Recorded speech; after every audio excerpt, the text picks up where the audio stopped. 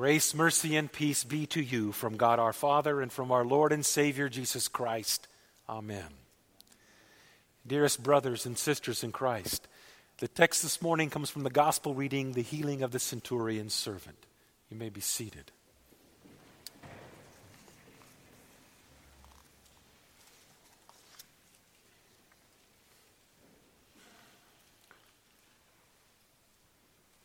Last Sunday, Jesus said a very powerful statement, and it was not believed upon by the Jews.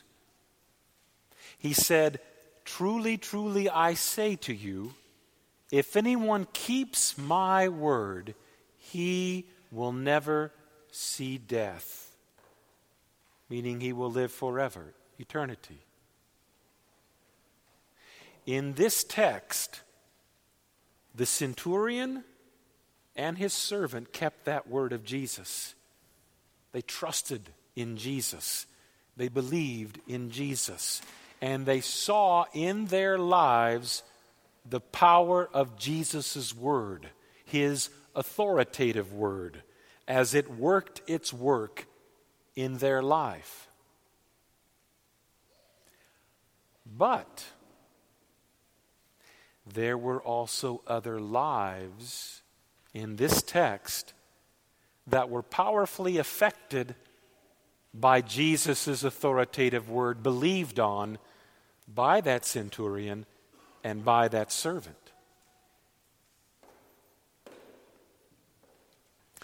You see, the centurion didn't wake up that morning and say, "Lord, how can you use me?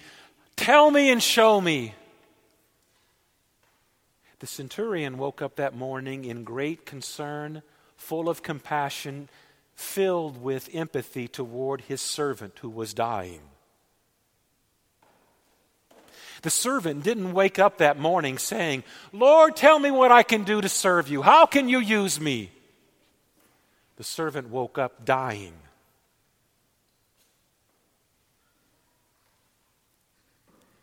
Everything in this text came about and transpired and was all orchestrated by the master conductor, Jesus himself. Let that be made known very clear.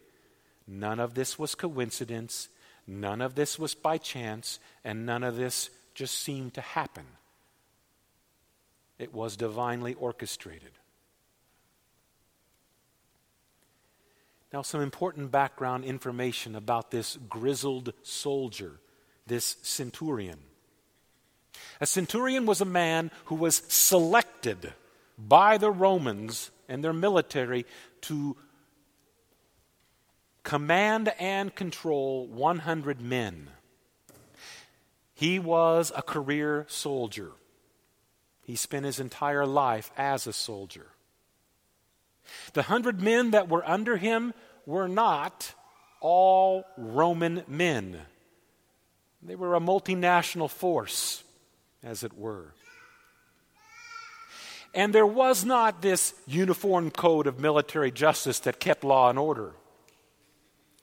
It was brute strength that kept law and order. Brute strength. So this centurion had seen his fair share of battles.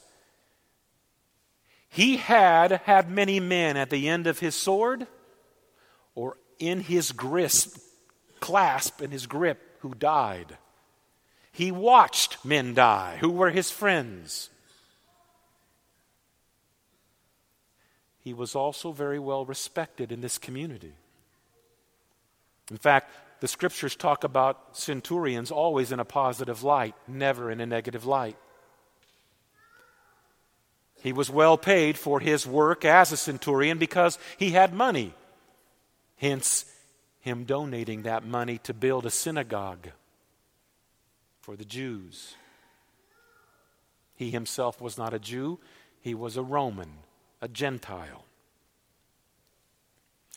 There are 3, as I mentioned, centurions mentioned in the New Testament. This is one of them. The other one is the one at Jesus' death who says, as Jesus died, surely this was the Son of God. And the third one was visited by Peter, who was in that window. He visited a man by the name of Cornelius, whose whole household came to faith and was baptized by Peter. Those are the three that were mentioned in the Scriptures.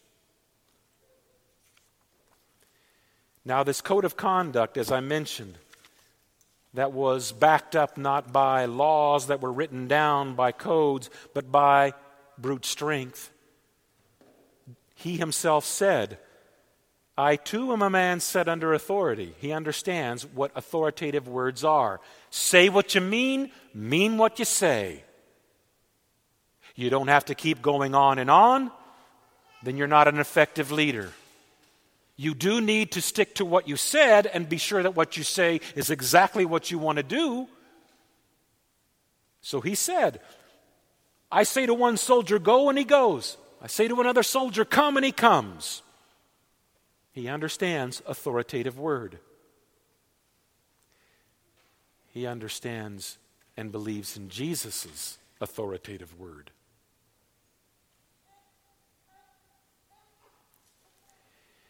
Now, this centurion had a relationship with the Jews of that village or town called Capernaum.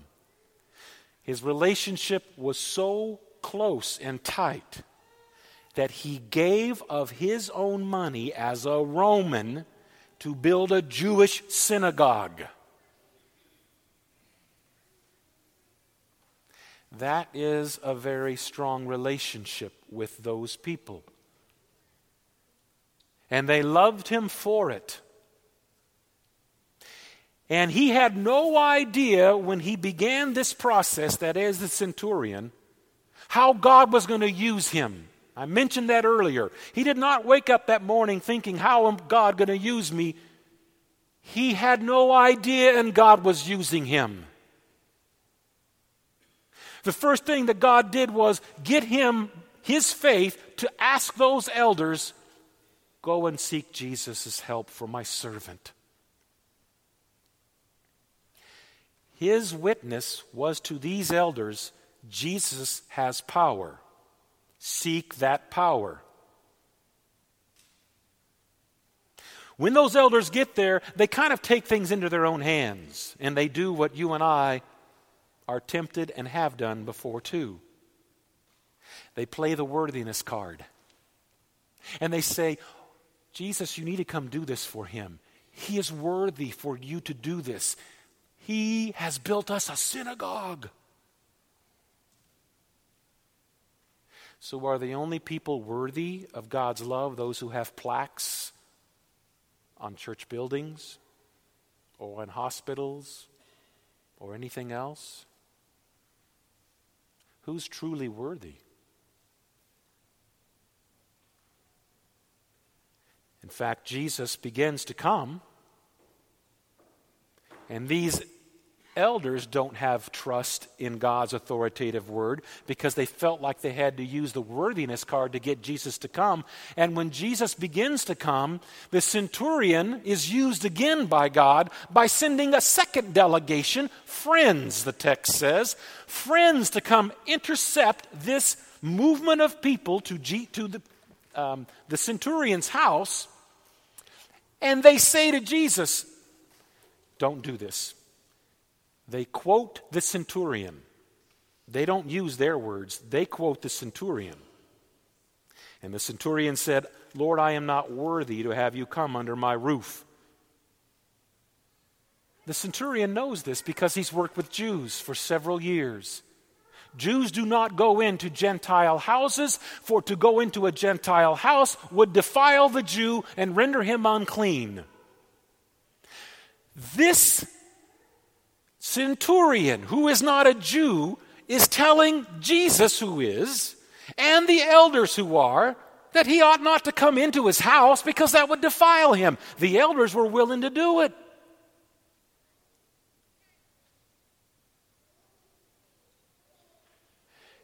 The centurion said, just say the word and let my servant be healed.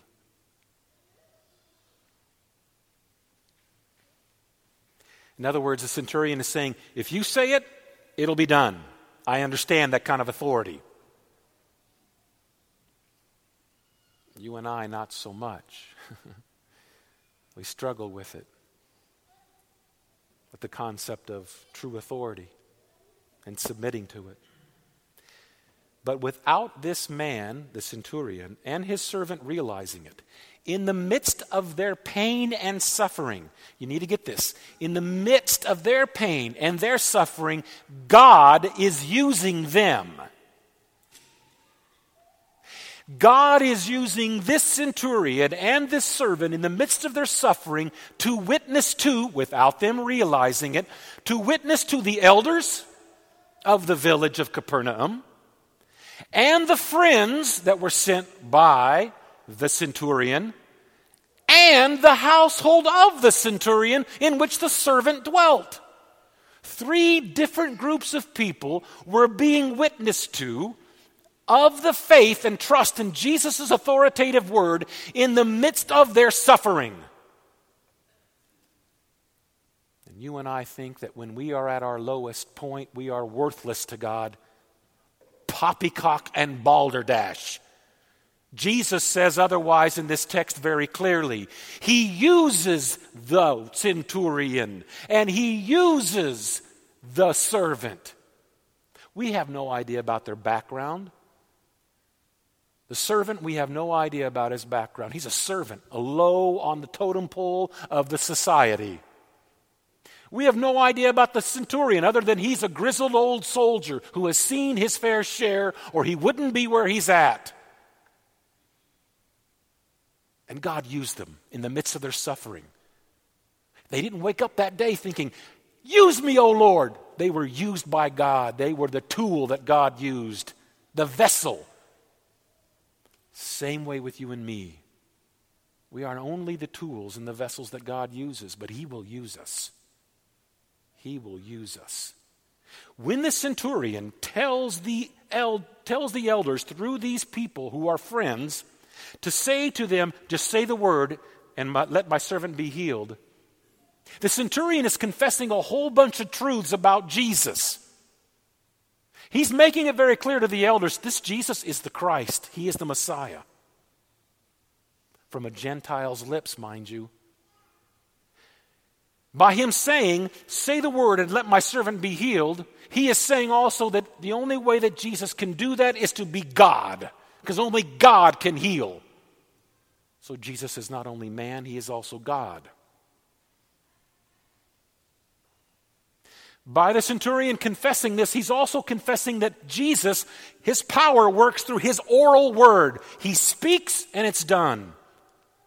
God spoke and Oliver became a believer right before your very eyes. The Spirit entered him and you didn't see a thing. Neither did I. But by faith in God's words, that's what happened to that little boy. That was confessed by this centurion, a soldier. The fourth thing, Jesus' word has power to save. Not only is it powerful, it's powerful to save. As it saved Oliver, as it saved you, so it saved this centurion's servant, but more than that, it confirmed and affirmed the centurion's faith and the servant's faith in that authoritative word.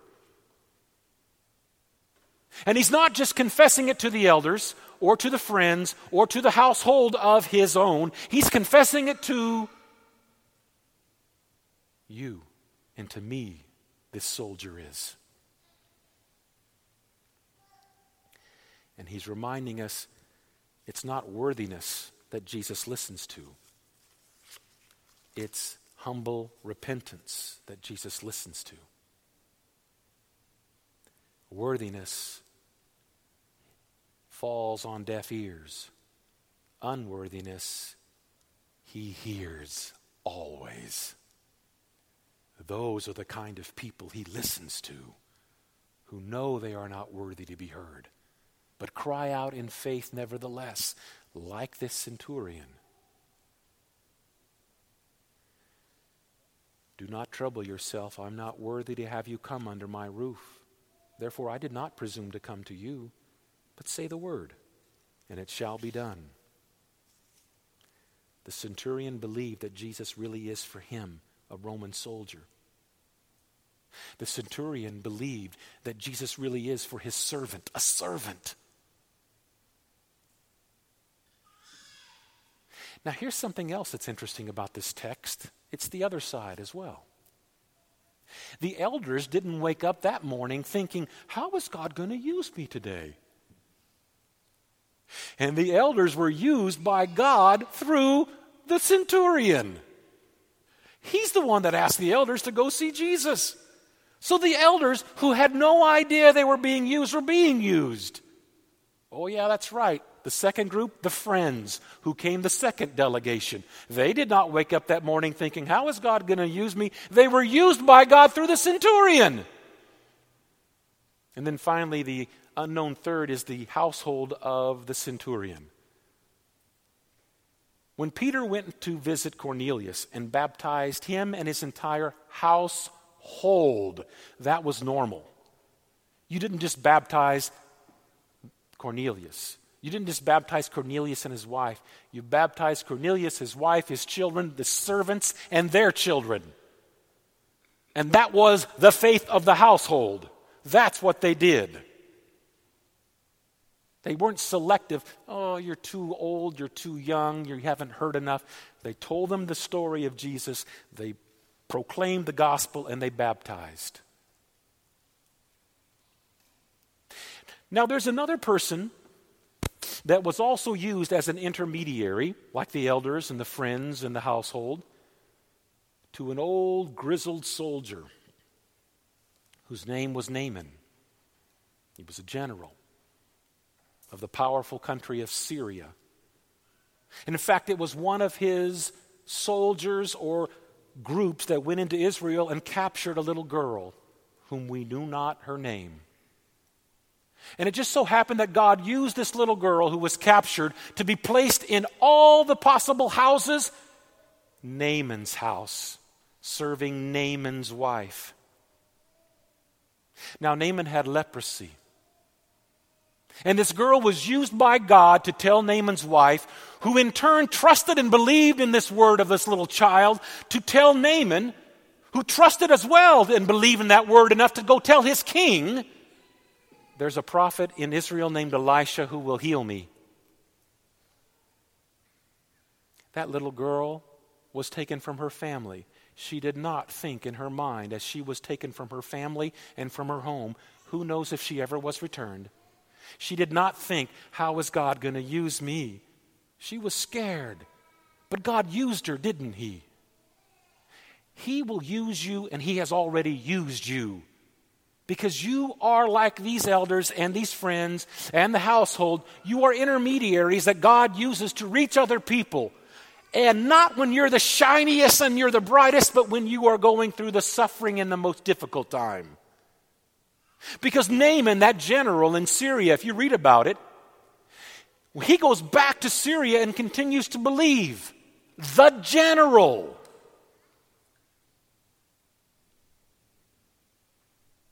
God used him. God uses you. God has used you. But we are only intermediaries. We are only vessels that God uses. And we don't know when. In fact, there's times when we think we're trying to find the right time, and God's already used us and we didn't even know it.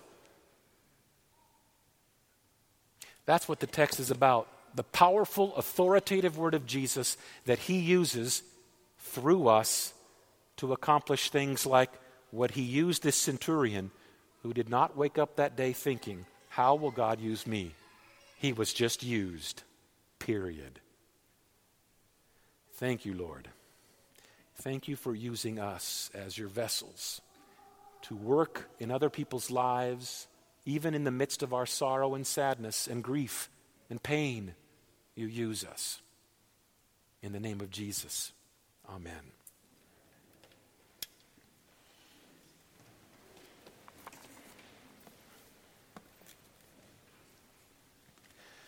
The peace of passes all understanding. Keep your hearts and minds on Christ Jesus to life everlasting. Amen.